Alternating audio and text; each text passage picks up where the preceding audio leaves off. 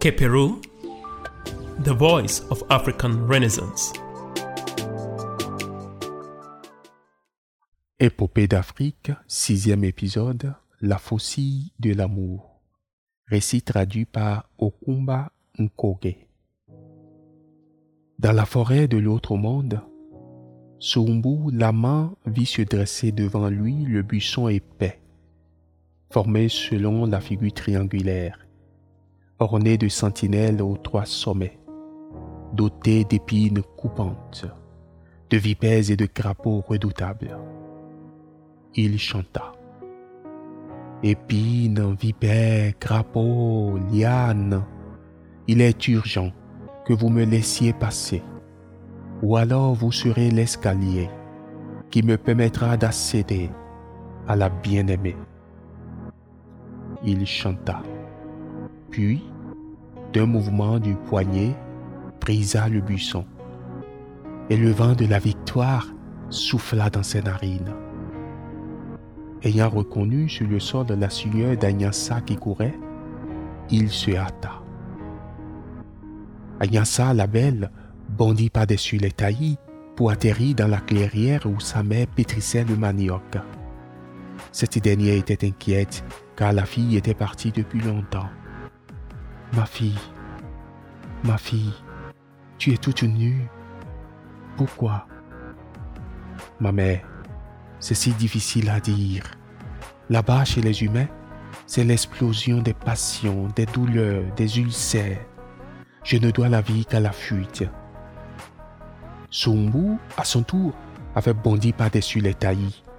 Maintenant, le voici dans la clairière, recevant par tous les pores les reflets calmes et lumineux du soleil.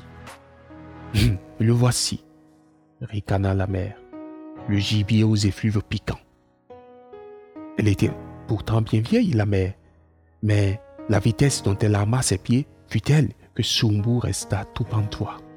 « Oh, Soumbu, mon Soumbu, mère s'en va chercher l'essentiel pour ta mort. Retourne chez les tiens pour la dernière fois. » Anyassa parla ainsi, les mains sur la tête. Soumbu invita la fille fantôme à s'asseoir sur ses genoux. Elle lui était douce et chaude, cette peau veloutée, avec toutes ses chevelures qui couraient sur les flancs aérés, semblables aux crinières de la mer. « Je voudrais, dit-elle, que tu rentres dans son logis, cette chose courbe qui me pétrifie. » C'est alors que revint la mère, les dents dehors, prête à mordre. Mais Soumbu tira du petit fourreau la faucille guerrière. À sa vue, comme Anyassa tout à l'heure, la vieille femme tomba à la renverse, stoppée net dans son élan. Alors, elle dit à sa fille, « Je vois, ma fille, que tu tiens à ton amant. Alors garde-le. Pour le conduire au village, mets-le au fond de ton panier. Place sur sa tête des calebasses d'eau. Et pour ne pas éveiller des soupçons, introduis-le dans la case par la porte de derrière. » Chers amis auditeurs de Keperu, je suis heureux de vous retrouver pour ce nouvel épisode de notre série. Le texte que nous venons de lire nous vient du Gabon. C'est l'extrait d'une épopée connue sous le nom de Hollandais.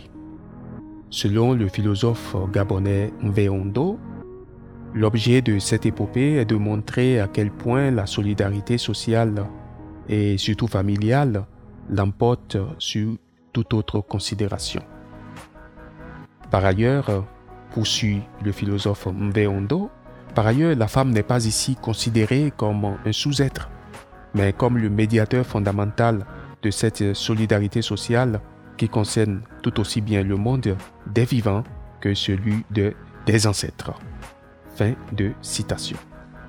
C'est à l'aide d'une faucille que Soumbu, le héros du récit, affronte les obstacles du monde visible pour aller conquérir dans le monde invisible la main de sa dulcinée Anyassa.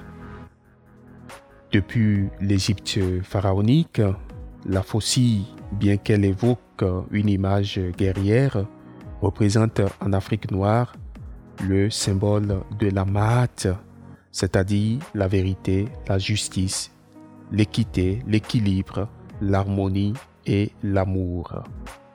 C'est en vivant les valeurs de la Mahat, c'est en vivant ces vertus de la Mahat que l'homme peut atteindre ici-bas et dans l'autre monde sa propre plénitude, sa propre béatitude, ici représentée par Agnassa la Belle.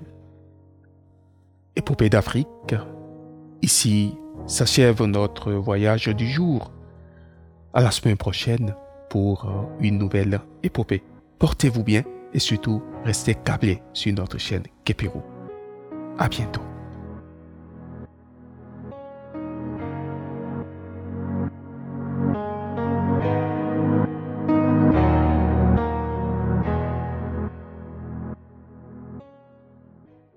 Kepero, the voice of African Renaissance.